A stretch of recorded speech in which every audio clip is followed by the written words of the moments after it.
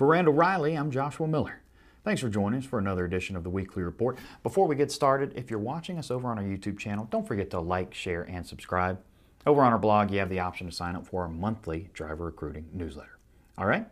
Now that I'm sure you're all doing that, let's get down to the numbers. This week in job board searches and clicks.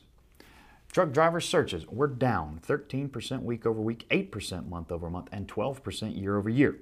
Those searches were down in all three instances there. Clicks continued to trend in the opposite direction, with increases of 1% week over week, 3% month over month, and 10% year over year. Searches dipped after that pretty sizable increase we saw on the previous report, but clicks continued to climb upward. We also once again saw clicks increase on postings for experienced company and team drivers, while they decreased for owner-operator and inexperienced or trainee posts. This week in freight, load postings rose by 19% week over week, and with that, each of the three major segments saw gains. Dry van was up 29%, refrigerated 27%, and flatbed rose by 11% week over week. However, even with these positive gains, the load volume was still 15% below what we were seeing in late June.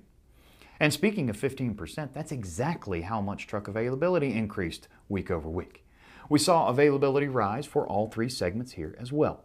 Dry van increased by 27%, refrigerated 21%, and flatbed was up by 15% week over week. The overall ratio of loads to trucks rose slightly here, but it remains lower than the levels we've seen throughout most of 2021. Spot rates dipped by 8 cents per mile, with all three segments declining.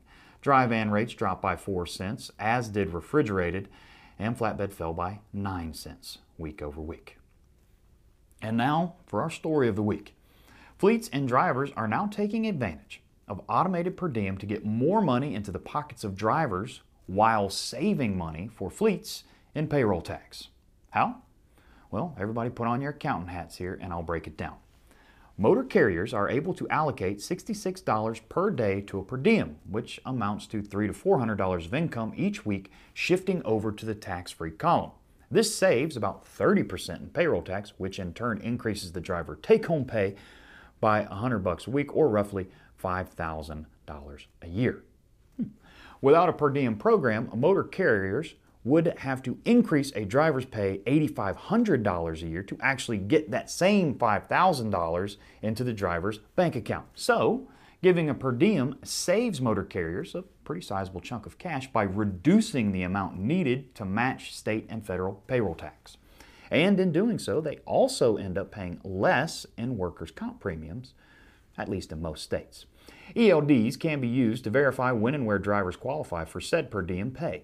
Using this system, motor carriers and drivers don't need receipts for meals either. Instead, they just need to record the date, time, and place to show each day where they could or should have stopped for a meal on the road.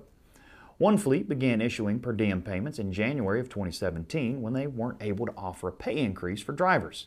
And by the year's end, it had helped to reduce driver turnover by a full 4%. And since that time, the turnover rate has continued to trend downward each year. And that's it for this week's report. Come back and see us next Wednesday morning for an all-new report with the latest recruiting data and a new story of the week. Until then, have a great week, everybody.